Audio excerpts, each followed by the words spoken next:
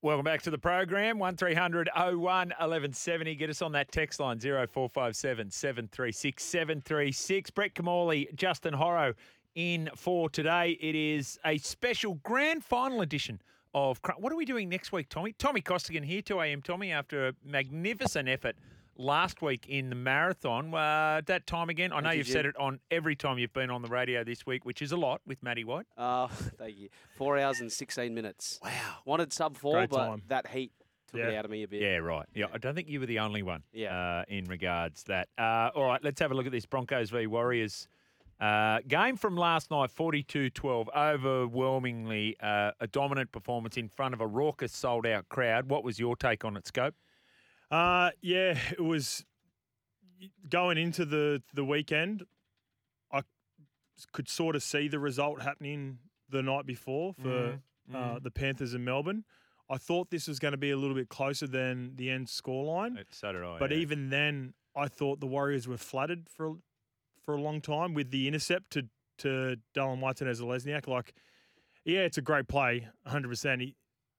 If he misses that, like all intercepts, it's going the other way, and it could potentially be 6 the other way. So it just looked like the Brisbane Broncos were bigger, faster, stronger, just like the Penrith Panthers looked the night before against the Melbourne Storm.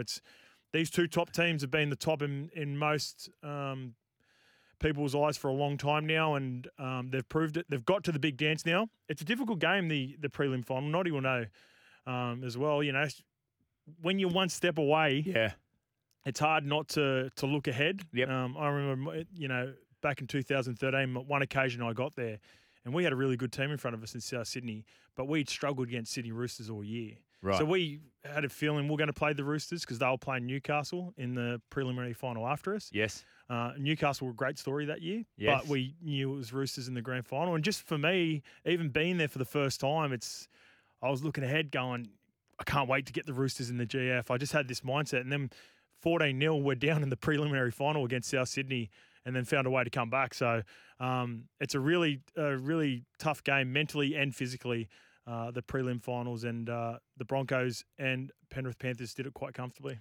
What did you take out of that game last night? I mean, it's a fantastic setup, and we'll get to that, Penrith taking on the Brisbane Broncos. But I was a little bit like Scope. I thought much closer, and it wasn't. No, that's right. They blew them off the park. Speed. I think the top two sides have shown us all year they are the top two sides, and we get the top two sides to decide the grand final. Yep. We had the top four sides were obviously finished the last four still surviving as well.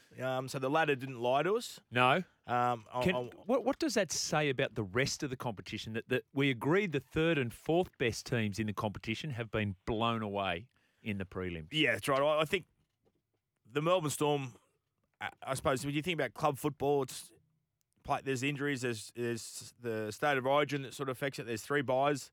Obviously, it gives you the opportunity. But I don't know what it means. It probably means the top two sides are way ahead of everyone else now. Where the rest, I think we've got from team 3 to probably team 12, where you go, wow, it's competitive competition. Yep. And there's still a few at the bottom that need to improve and get some more consistency. Everyone has the ability to beat everyone, but not on a consistent scale. So that's probably what that means.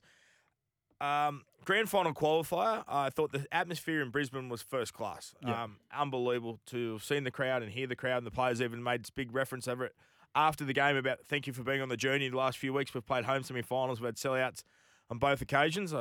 The Penrith fan group was outstanding on Friday, but it's such an empty stadium when it's 36,000 in a stadium. It's so big there at Accor Stadium. So I thought that'll improve next week.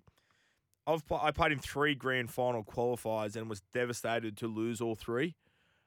First time I played in a grand final qualifier or prelim was in '99 for Melbourne, and we obviously won that. And the following week, you have success and win the grand final. So I was invited to go to the Storm Hotel on Thursday night, actually, to speak about the '99 semi-final campaign, which they took to a lot of similarities between what they'd gone through this year. The fact that they'd been blown off the park in week 1 by a higher seeded team, and the fact that they could eventually go back and play against that same side in the grand final. Yes. We were behind in both semi-finals and we were able to come from behind and belief and all those type of things. So it brought back a lot of memories about that time. But when you're so young and you play one and you win one, and you sort of think you're going to win more of them. Yeah. And then you think every club is pretty similar. And if you change clubs, you're going to go to another club. There's a chance on knocking on that door and winning a grand final. It's so hard to get everyone working together, everyone competitive, everyone happy off the field, everyone happy on the field, the right roster and all that. So probably the biggest one I thought we were a genuine chance was 2009 at Canterbury when we'd all gone there the first year to rebuild the football club. And Yes. the Hayne plane got us, unfortunately. That was a crazy game, that game. That was the 75,000 semi-final at a atmosphere. SEN's very own Tim Manor, a try scorer that Yeah, night. yes, He spoke about how he stole the ball. He was out bludging in the centres the other night and caught the ball. And Daniel Morner apparently said, if you didn't score, I was going to, But yeah, that was. And I think what happens is you start believing you can win the comp. The further you go into the competition, the more you go, well, we've got no deficiencies. We're all got a healthy roster. We're going well. We're just got to nail the day. And unfortunately, only two sides nailed the day. You know, the Melbourne Storm shot themselves in the foot. I thought, when Justin Olam dropped the ball passes behind him, they had to have everything go their way on Friday night. And if they score that try, Penrith's under a bit of pressure. It keeps the Melbourne Storm going for another 10, 15 minutes while they're leading and all that. As soon as they didn't take that opportunity, and they didn't touch the ball again until it was like about 18-4.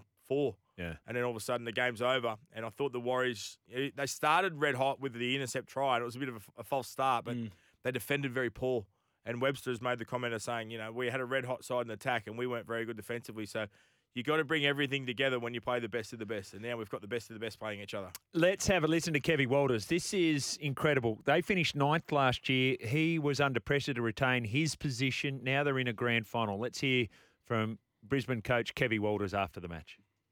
Actually feeling really good. I mean, it's a great achievement from everyone at the club, but also, from where the club's been and to where we are now into the grand. It's a good feeling. I said that to the boys in there about the feeling of knowing that you're in the grand final. It's good. So we need to enjoy that.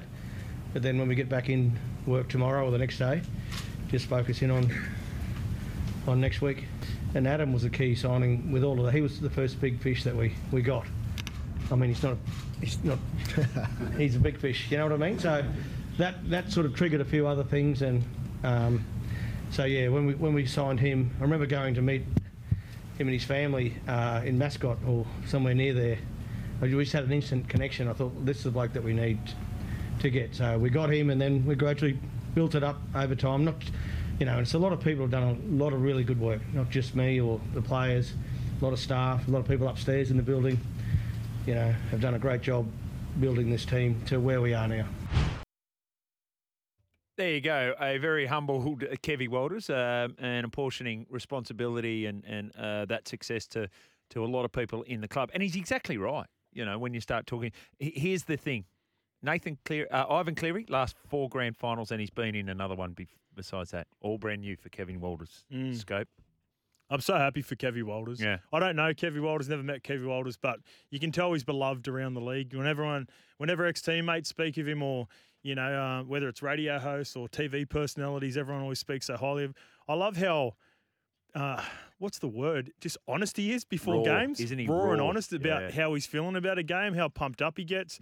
I had my question marks on him for a long time. And Sure. He went through a hell of a 24-month period there. He had all these different podcasts coming out about him from within. This is why they're even playing there at the club, and one of them's still there. He's managed to galvanise the team after just completely falling off the cliff last year, sitting in the top 4 with about 5 or 6 weeks to go. They lose Paddy Carrigan and they just completely fall completely out of the top 8 to where he is right now. Giving a lot of credit to guys like Adam Reynolds and the strong playing group and the signings, a few little signings that they've got there, and in particular his middles. But it's a great story, and just watching the game, just another little thing on the game last night, it was just their ability to offload the ball. When you think about these two teams, I know Brisbane Broncos aren't a tuck it under their arm and have just 5 tackles and kick sort of team, but traditionally New Zealand Warriors in years past have been the offload. Second phase, find a way. They're a more controlled team. They like to get in the arm wrestle this year. Andrew Webster's completely changed their style of footy. So then when the Broncos threw that at them, it's like it almost felt like they didn't expect it. Yeah. And they should have. Every time an offload happened, Ezra Mam, Reece Walsh, Selwyn Cobbo was floating around in the middle. Anytime any of them, Herbie Farnworth was floating in the middle, in and around offloads. If there was an offload, everyone just hit the accelerating button and they just try to go straight through the middle of the Warriors. 1300 01 1170. The text line as well, 0457 736 736. We'll come back with some of your texts. We'll also talk about, apparently, was that a forward pass last night? There's been a bit of talk about that.